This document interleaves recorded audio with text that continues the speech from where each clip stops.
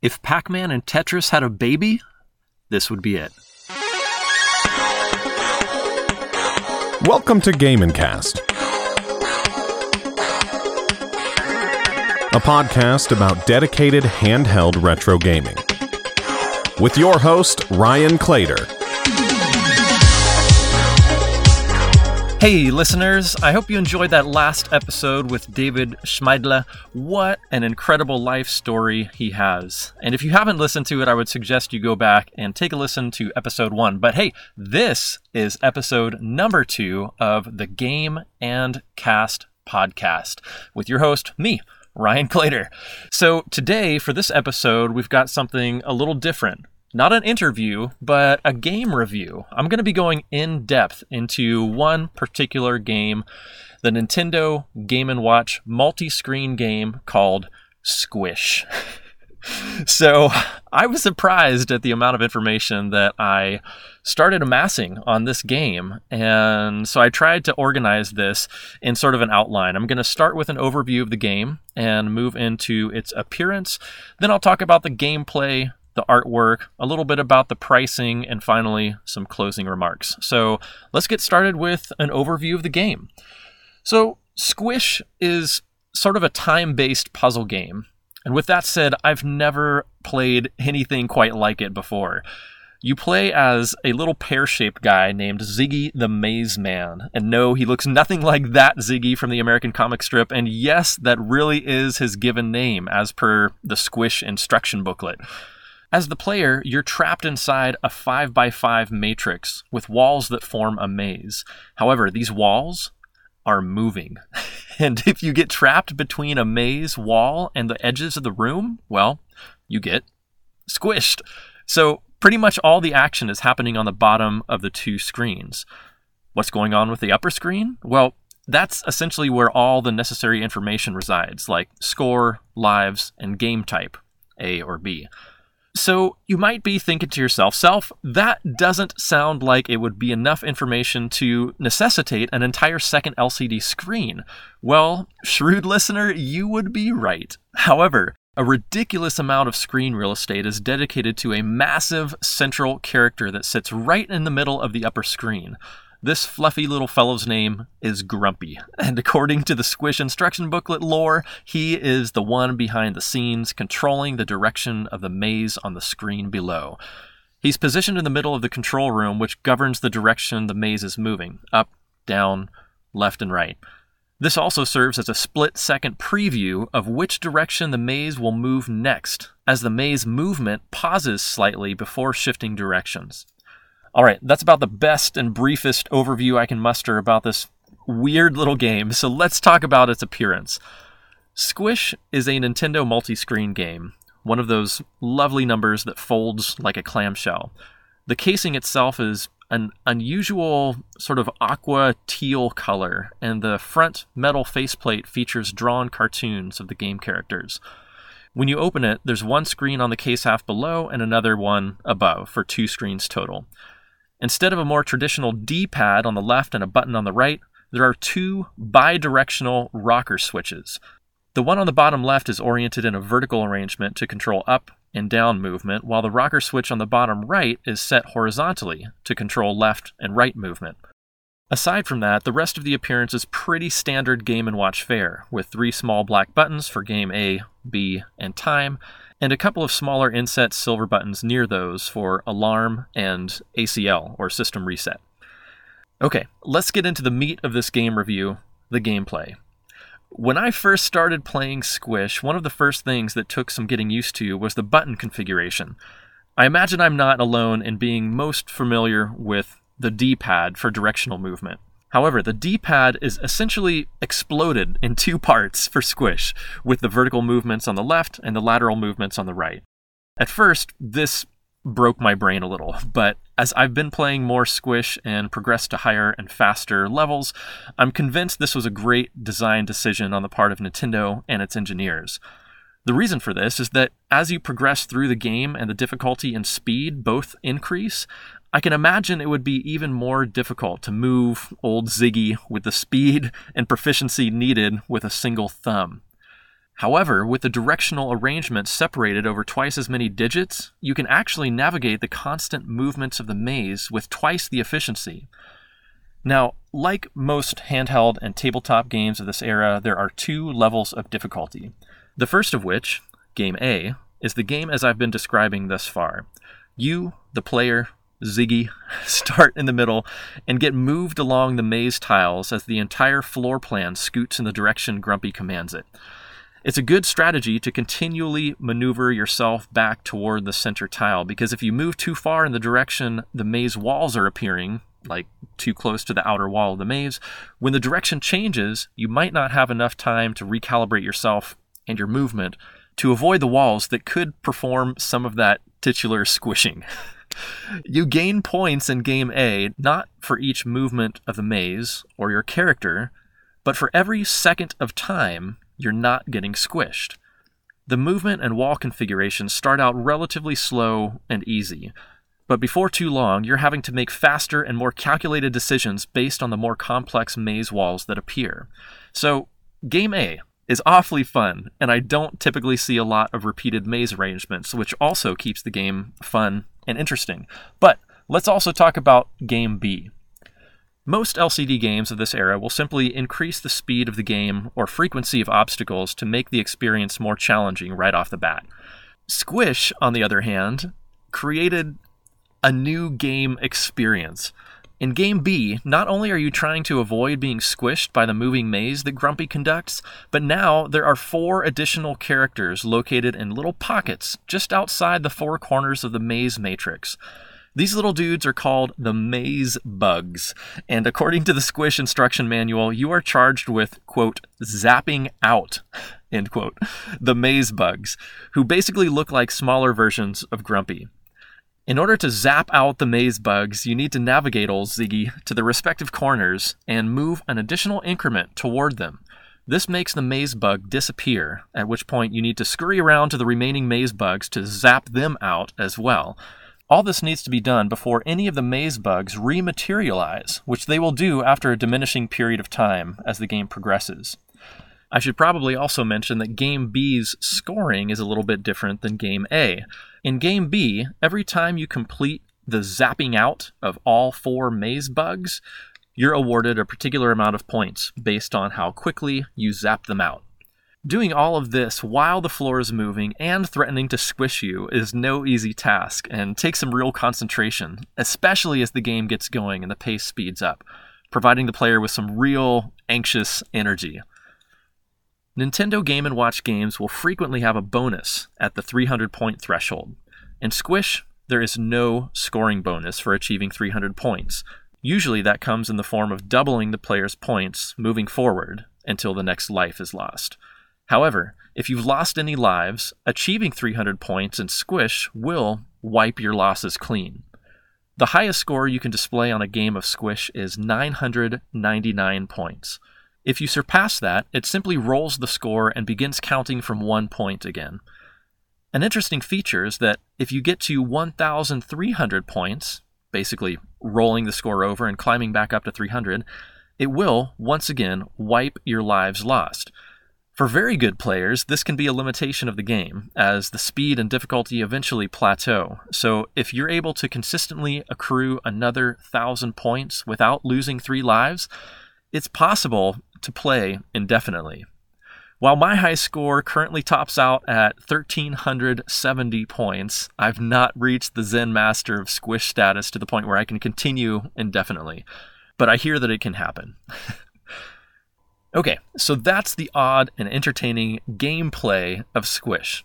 Let's talk about the artwork on this quirky title. Just like everything about this game, it's weird and it's endearing.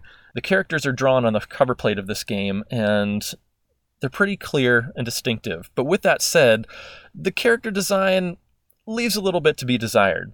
Granted, when they show up on the screen, most of them are pretty small, so the detail needs to be minimal. But for that giant Grumpy character in the middle of the top screen, I feel like they could have done something more. Speaking of that metal faceplate, most of it is covered with a nice, flat, screen-printed color. Not only for the background, which is white, but the characters as well. But they've also left some really nice show-through in certain portions, like the maze walls, which have some spikes on them, are left in a majority of the metallic metal color showing through, which I think is really great. And of course, they've highlighted Game & Watch and the multi-screen logo in metallic as well. When you pop open these Game & Watch games, typically you have a little more artwork inside, like around the button area. Not the case in Squish. All you have are a couple of horizontal lines above the rocker controls, and that's pretty much it. There's a typical pill-shaped title, Squish, at the top of the upper screen, which echoes the font seen on the faceplate, and then another pill at the bottom, which lets you know this is made by Nintendo. But that's about it. A little lackluster on the inside plates for artwork. As far as the screens are concerned, I mentioned the small size of the characters, which I think is necessary in this type of game.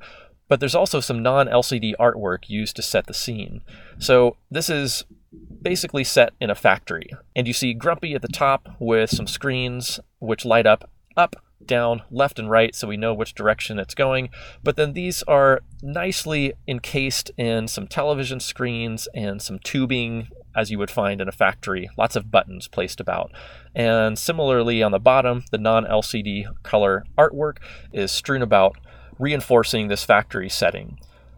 Sometimes these Game & Watch games have a couple different levels of non-LCD artwork, but Squish is not one of them. The color artwork here is restricted to a single insert.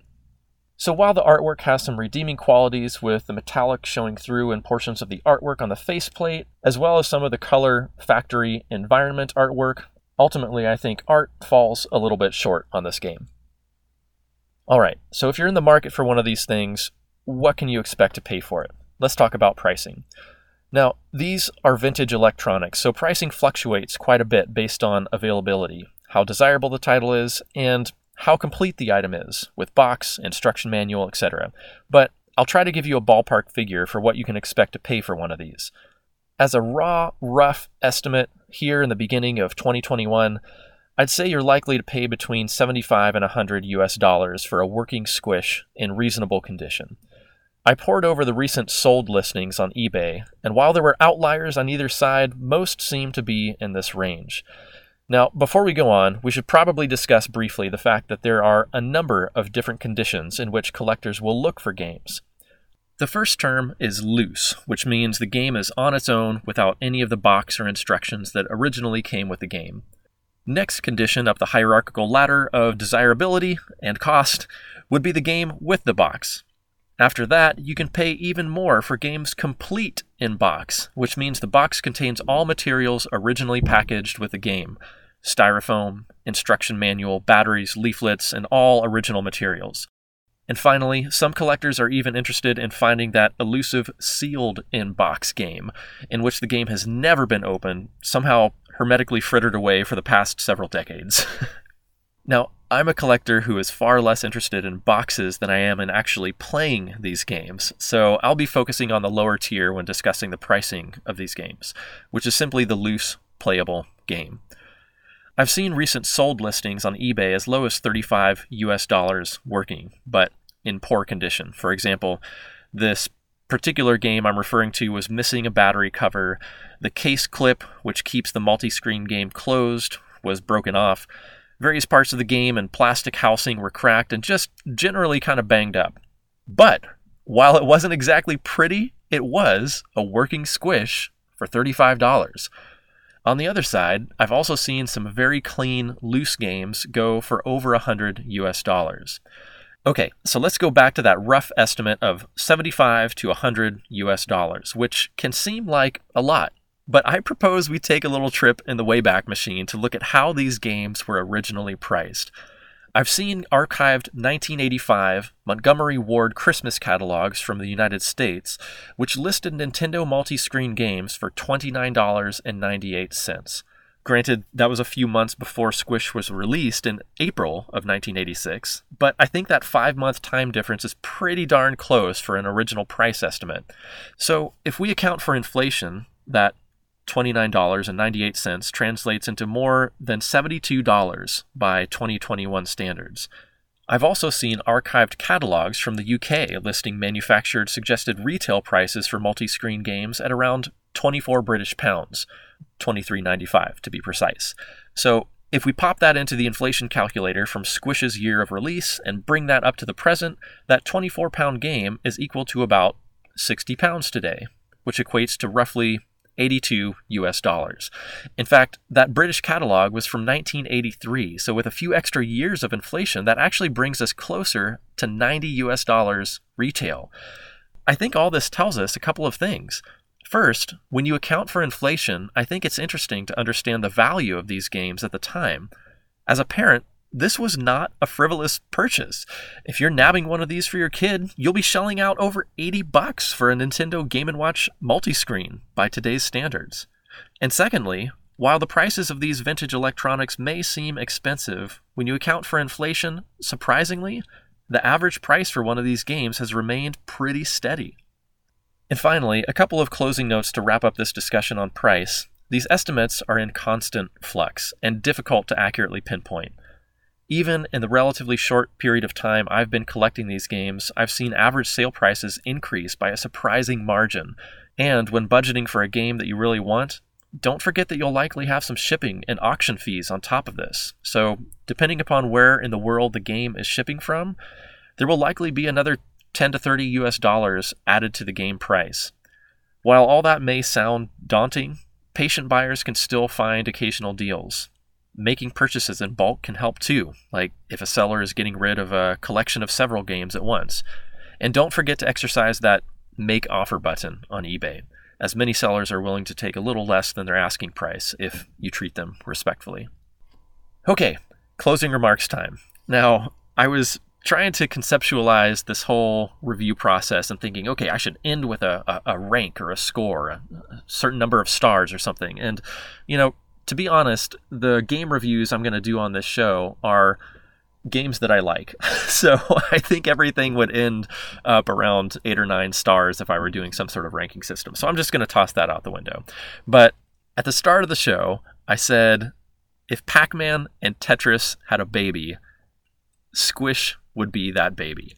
Now, I think that's a pretty close approximation to this game. It's a maze game, it's a puzzle game, it's a timed game. And if you like those sort of games, man, this is right up your alley. Another interesting tidbit I found on Nintendo Fandom when researching this game was that Squish was never released in Japan, despite being manufactured by Nintendo in Japan. And another thing that I didn't mention was that the model number of this game, if you're into that sort of thing, is MG61.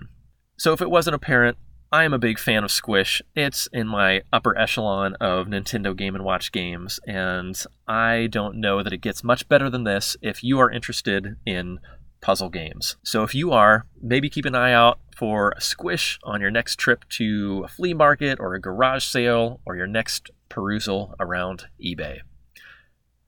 To wrap up this episode, I'm going to direct you to the show notes where, among other things, you can also find a gameplay video that I shot of my humble little Squish game.